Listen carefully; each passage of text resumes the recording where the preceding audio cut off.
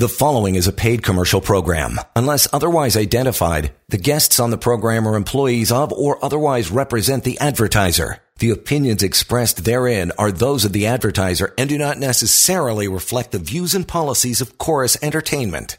You bet. Employment Law Show is upon us once again. So good to have you here for the next half hour. Reaching out, John Pincus is your guy. 1-855-821-5900. Partner Samfiru Tumarkin LLP, the most positively reviewed law firm in this country. So don't hesitate to reach out and get some information, have a chat, get educated, get smarter about your employment rights. Help at employmentlawyer.ca is the email, and we always tell people direct them to pocketemploymentlawyer.ca. There's all kinds of information about, am I a contractor, union stuff, non-union stuff, all the questions. A lot of the topics we cover here in the show nightly are covered at pocketemploymentlawyer.ca, so you can peruse that at your leisure. There's also the severance pay calculator in there as well, which is a great tool. 2 million plus people have used it and realize what their severance offer really should be, their common law rights. The number might surprise you, but it is accurate. Coming up, employment law red flags. We'll start chipping away at those, John, but you'll always start off with the case of the day. What do we got? Yeah, this is a very, important case, I think, for people to know if you're an employee, because it is just so common. So I hope that people are listening if you find yourself or anyone you know in this kind of situation. This situation I want to talk about involves a salesperson who was terminated without cause after working for a company for 30 years. 30 years, right? Wow. Started in the 1990s. She earned a base salary of $100,000 and commissions of anywhere between $20,000 to $30,000 per year. Now, naturally, this was absolutely devastating to her to lose her job after so many years. But to add insult to injury, when she got her termination letter, the company said, well, we're sorry to have to let you go, but we are going to give you a fair severance package in accordance with the employment agreement that you signed 5 years ago. And that means we owe you 34 weeks pay based on your last 12 weeks earnings. And we're so nice, we'll even give you another 4 weeks if you sign a release. So she came to me terribly upset because after so much time, she figured she could be entitled to up to 2 years' pay. That's what she figured. And she says, oh, my goodness, I checked, and yes, I did sign that employment agreement. I can't believe I signed it. I thought it was just the company to update its records. I had no idea I was giving up such a huge amount of money. Well, I looked at the contract, and fortunately for her, the termination clause that she signed was illegal, completely illegal, simply no chance that it was going to hold any water. And what that meant is the contract was not worth the paper that it was written on. It was worth nothing. It did not impact her entitlements. And in fact, it was like she never signed the employment contract in the first place. Wow. And this meant that she was owed her full common law entitlements, up to 24 months' pay. So 2 important lessons here for employees. And we talk about this all the time, but it really bears repeating. Number 1, very important. Please, please, please do not sign an employment agreement without speaking to an employment lawyer, especially if you are already employed somewhere. You want to go into this with open eyes. The devil is always in the details. Remember that these employment agreements are almost never written for your benefit as an employee. They are written for the benefit of an employer. Secondly, before you agree to a severance package, no matter what your employer is telling you, what they're relying on, or what you may have or may have not signed, always have that severance package reviewed by a lawyer. Yes. Even if you sign an employment agreement and it contains a limiting termination clause, that may not be the end of the story. In fact, it very often is not. The vast majority of termination clauses that I see on a daily basis are not enforceable at all. So give us a call. Employment lawyers are here for this reason. 1-855-821-5900 is that number. Use it, store it, keep it. You might need John someday sooner than you think, but you can call him anytime and talk about what we talk about on the show. Anyway, let's get into this, pal. Employment law red flags. Number 1, despite many stellar performance reviews, your employer puts you on a performance improvement plan. That's right. This is a big red flag because not only if they're doing this, not only are they trying to build a case to fire you, but they're likely trying to build a case to fire you for just cause. And if they do that, that means that they are not going to offer you any severance, and you are going to have to argue with these allegations that are made against you. The employer is not going to only rely on these. They're going to rely on these warnings. They may rely on other things. They're going to claim that you were incorrigible. They're going to claim that it had no choice. They may escalate it to a suspension. So, the question then becomes, what do you do? Well, the first thing that you do is you look through it, review it very carefully, and see if there are some criticisms that are fair and some that are not fair. And certainly if there's some that are fair, you commit to improve it and you make sure that you actually follow through with it, get any supports from the employer that you need. If there are criticisms there that are unfair, state your disagreement in writing, do it politely, do it civilly, bring up your performance review. If there are things that you were genuinely surprised or dismayed about that seem to come out of nowhere, express that to the employer in writing via email. Again, do it politely because you never know who that email is going to be in front of one day, but you do want to put it in writing. And if you are let go, because as much as you try, you can't ultimately stop them from letting you go, whether it's with cause or without cause. Please go ahead, speak to an employment lawyer, at least know whether the severance package you've been offered is fair. Red flag number 2. Your employer gives you half of your coworkers' workload and moves you to a little office much further away. Right. So that's definitely a red flag. It doesn't necessarily mean that you have a right to claim a constructive dismissal, but certainly the words constructive dismissal come to mind when these kinds of things happen. But you have to be very careful. You don't want to just leave as soon as something like that happens. What you want to do is you want to speak with an employment lawyer so that we can help you determine whether it's a constructive dismissal. And I'll tell you some of the things that we look at.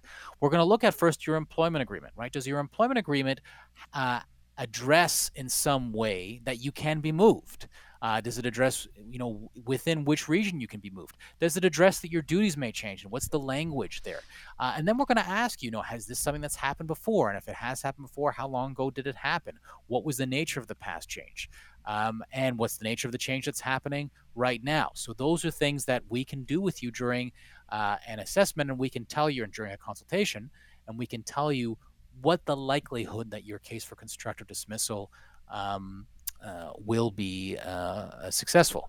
Right. Now, if you're going to act, you need to act quickly, because if you don't act quickly, your employer is going to argue that you will have acquiesced to those changes. So in terms of acting quickly, you got to act quickly, but you also know you shouldn't be doing it alone. So it means you need to speak with an employment lawyer quickly. We can help guide you through the situation so you can prepare a written response, expressing your disagreement, ask them to reverse the change, and potentially, if all else fails and you really can't tolerate the changes, potentially an action for constructive dismissal. That should be a last resort. Don't do it without a lawyer. Again, reaching out to John anytime, 1-855-821-5900, help at employmentlawyer.ca. Next one here is red flag. After a few years in the job, your employer asks you, we hate this one, to sign a new employment agreement. How about that? Yeah, all the sirens should be going off here. Huge red flag. Think about that first example that we talked about at the top of the hour today. We talked about a situation where someone had signed a termination clause, and as a result, their employer offered them a fraction less than half of their full entitlements. Now, that person got lucky. She was lucky because her termination clause happened to be non-enforceable, and most of them are not, but some of them are.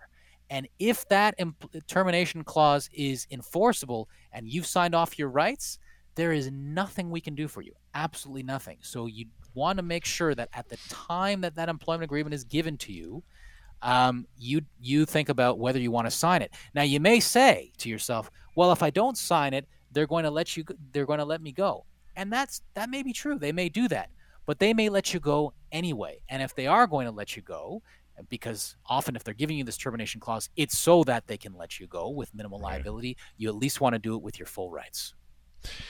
Again, we'll move to one more here before we get to a break. Employment law red flags. You've asked your employer twice to investigate sexual harassment by a coworker. Still, nothing's been done about it. It'd be amazing to me to see these things still happen in this day and age, but I know that they still do. So, of course, you want to state your complaint, put it in writing, include the dates that you made the complaints. do this by email and send it to either your manager, the owner, human resources, if you have a human resources department at the place that you work. Consider if you have a witness statement, consider if you have photographic evidence, documentary evidence, put it all out there. If the investigation process is not started and the employer is refusing to do this, do not wait forever. Take action yourself. Talk to an employment lawyer. Let's come up with a plan. And if the situations become intolerable, consider speaking to a doctor, taking a stress leave, so that we can decide how to respond to the situation. We'll get to one or two more of these before we wrap for this particular show. We're talking about employment law red flags. Your employer says you weren't the right fit for the job, and they don't fire you. They fire you for cause. That's right. If they do that, then they've now just issued the capital punishment of employment law, and we've got to look at whether you're entitled to severance. Now, your employer is allowed to fire you for almost any reason, unless it is discriminatory. But if it is without cause, they must pay severance. And if they refuse to pay severance, your employer could be responsible for further damages in extreme cases. So, hey, if any employers listening, please don't do this. And with that, we'll wrap it for pretty much another day. If you've learned lots, we appreciate you sticking around. If you want to learn more, you can easily do so. Number one, you can call John and his team. They'll always talk to you. 1-855-821-5900. The email we always pull from is help@employmentlawyer.ca, because that's easy for you to remember. And there's a website that's free and anonymous, full of information. Again, you should be using this even if you don't need them right away, just to learn more and possibly take the severance pay calculator out for a bit of a spin. That would be pocketemploymentlawyer.ca. Again, pocketemploymentlawyer.ca. And just employmentlawyer.ca, there's a media tab on that website, the firm website, and that'll lead you to our long-running TV show as well. John, good stuff. Hang on. We got more employment law red flags on the way. In the meantime, write the number down, 1-855-821-5900, and help@employmentlawyer.ca. We'll continue. Employment Law Show. You're listening to a paid commercial program. Unless otherwise identified, guests on the program are employees of or otherwise represent the advertiser. The opinions expressed therein are those of the advertiser and do not necessarily reflect the views and policies of Chorus Entertainment. All right, welcome back, Employment Law Show. Good to have you here. John Pincus, partner, Samfiru Tamarkin LLP, is here answering all of your questions.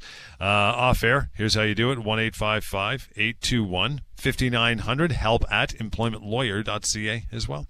Let's get into more of these, John. Employment law red flags. You got a heck of a list here. We'll try to get our way through some of these and then move on to a couple emails. Next one is this. You're laid off after undergoing major surgery despite the boss promising full-time work upon your return. Right. Well, this is a big red flag, and this is often a big red flag when an employer comes to me with these kinds of situations. Very difficult to navigate. And in fairness, disabilities at work are one of the most challenging things that employers have to deal in the workplace, and something that they should always be doing with the help and guidance of an employment lawyer if they run into difficulty. So if any part of a dismissal is tainted by a discriminatory motive, and I do find that disability is the one that I see the most frequently, that's going to be a human rights violation and will lead to human rights damages. And on top of that, the biggest issue here is likely going to be the severance, because severance entitlements are typically the most significant entitlement you're going to have. And your severance entitlement may actually be greater in this situation because the law recognizes that those who have a disability at the time of dismissal, particularly if the employer knows about it, is going to need a longer period of time to find a new job, and therefore is going to need more severance. 1-855-821-5900 is the number to reach out anytime. Let's grab a quick email, John, before we move along. Joan to John, here's how it goes. How many hours do you have to work before you're entitled to overtime? Simple question, right? Right. Well, the first thing is, are you entitled to overtime in the first place, right? Because not everyone's entitled to overtime. There are certain exemptions for certain professionals, for managers, supervisors, etc. So that's the first question. If you're entitled to overtime, the typical threshold before you begin to accumulate overtime pay is 44 hours, but that does depend on your occupation. There are certain roles, such as certain truck drivers, trailer tractor drivers that have different thresholds for overtime. So if you're concerned, this is one of those few cases where it actually is appropriate to consult with the Ministry of Labor, because unlike severance, where the Ministry of Labor can't really give you the full picture, when it comes to overtime, the Ministry of Labor actually can give you the full picture. So feel free to check on their websites or give them a call about that if you're confused, or give us a call. Yeah, you mentioned lots of times there's several vocations that don't qualify, like managers don't get overtime, IT professionals, pool cleaners, which is so random and bizarre, but pool cleaners are on that list as well as far as not getting overtime. We'll try to get to more emails before we wrap, but want to move on to this. You're not really an independent contractor. Wait, what? You want to do some homework on your own, by the way, as we get into some of these talking points. PocketEmploymentLawyer.ca has a section on contractor versus not a contractor, so check that out. First one, what is the difference between an independent contractor and an employee? Does it really matter? Oh boy, John, how long have we got here? Yeah, exactly. Well, I'll try and boil it down to the basics. This is a very complicated situation, a complicated analysis, and usually does take a phone call on a case-by-case basis. But there are certain signposts that we look for sure. Now, it does matter, of course, for tax reasons that we won't get into on this show, but it matters for employment reasons as well. It matters because of severance, overtime, minimum wage standards, vacation pay, statutory holidays, employment insurance. The list goes on and on and on. This is one of the most important issues when you're starting a new job is it a job or is it a gig? Is it a contract, right? And we see these disputes play on small scale in individual cases and on a grander scale, like in the Uber class action.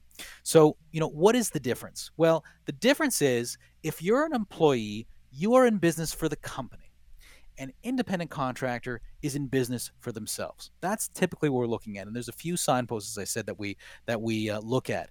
So an employee takes direction from the company. An independent contractor usually has the freedom to do what they want. An independent contractor is often going to use their own tools, make their own investments, and may have variable compensation. An employee is going to have a set compensation, probably a salary, maybe a commission structure, and they're going to have a reliable source of income. An independent contractor may have other people that work for them, sub-trades, subcontractors, typically not the case for an employee. And the other thing is an employee is often going to be very dependent on an employer. Independent contractors, typically not dependent. Now, the difference is not just the fact that you issue invoices and charge HST. Right. That's the big thing. I mean, if you are being called an independent contractor, then almost invariably that's what's going to be happening. But that's not the end of the analysis. Very important to remember. Can you remain an independent contractor if you don't meet the criteria to be one? And what if both the employee and the employer say, yeah, you good with it? Yeah, I'm good with it. You're an independent contractor. There's your designation. Let's roll. No, because what the courts care about, what the law cares about here is what the actual facts on the ground are. You can come up with a contract and say that you're the Queen of England. Does not mean that you are the Queen of England, right? You actually have to prove that you wear the crown, right? And so this is, it's like if it walks like a duck, right? If it walks like an employee and it talks like an employee, it's an employee, and that has employment standards, consequences, that has consequences for your rights on termination. So this is very important for employers too. And often I'm telling employers, like, look, I know you want to hire this person as a contractor, but you got to think, is this going to put you at risk? Is it going to put this person at risk? It may actually not be in anyone's interest. So the time to think about that is at the beginning of the relationship. Yeah, I guess if it was that easy, the entire world would be nothing but independent contractors. Yeah, wouldn't that be great? Right? Depending on what side of the fence you're standing on, for sure. That's Does right. being incorporated, we hear that term all the time, does being incorporated give you independent contractor status, or is it related at all? Well, it certainly doesn't for employment standards purposes. That's very common. That's almost as common as having invoices issued, right? So it may create tax issues for you. It may have tax benefits for you, and that's why you want to be careful and work with an accountant on that if you're not familiar with those rules. But from an employment law perspective, it really changes very little. Emails, help@employmentlawyer.ca. Last few minutes, let's get into another one of these. Jesse this time says, hey, John, I'm dealing with a lot of mental anxiety, and it's really starting to impact my work. I received a performance improvement plan yesterday, and I'm nervous to disclose my issue. What do I do?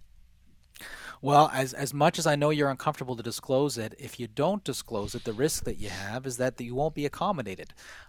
So, we certainly are moving past the stigma of mental anxiety, although that is definitely a real problem that continues to exist.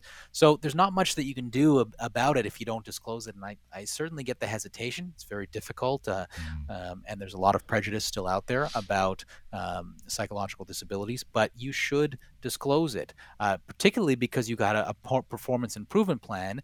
And if you disclose it, your employer may actually decide to respond the right way, which is to accommodate you and to look at your performance in the context of what you're suffering from. You may need time off. You may need to go on disability insurance. And these are things that can only happen if you disclose that you're suffering. Doesn't mean you need to disclose all the details, but you do need to disclose that you're suffering.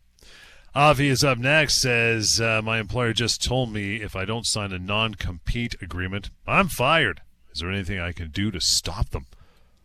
Well, there's first of all, it may be worth mentioning, if you're not an executive, that non-competition agreements are generally speaking illegal now in the province of Ontario. Right. So that's the first thing that I would say. Now, on the other hand, is there anything that you can do to stop them from firing you? No, you can't. You can't stop them from firing. You can't physically stop them. If they're going to fire you, they're going to fire you. All you can do is pursue compensation for yourself afterwards, and that's something that we can help you with. Let's move on to another one of these. I think we got some time from Kim. Again, help@employmentlawyer.ca says, I just received a terrible reference from my old employer. Can I sue them? Wow.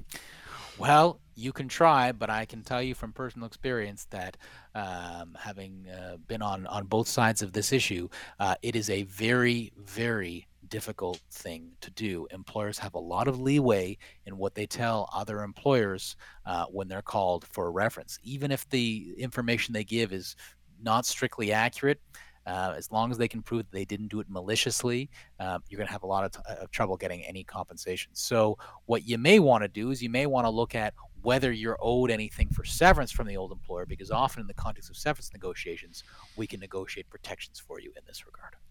Dale's got the last call on these emails, help@employmentlawyer.ca, by the way, anytime you want to send one along, not just for John to answer now, but anytime. He gets a ton of them, so he's got a crew working on them too. So Dave says, I've been off work for 3 years.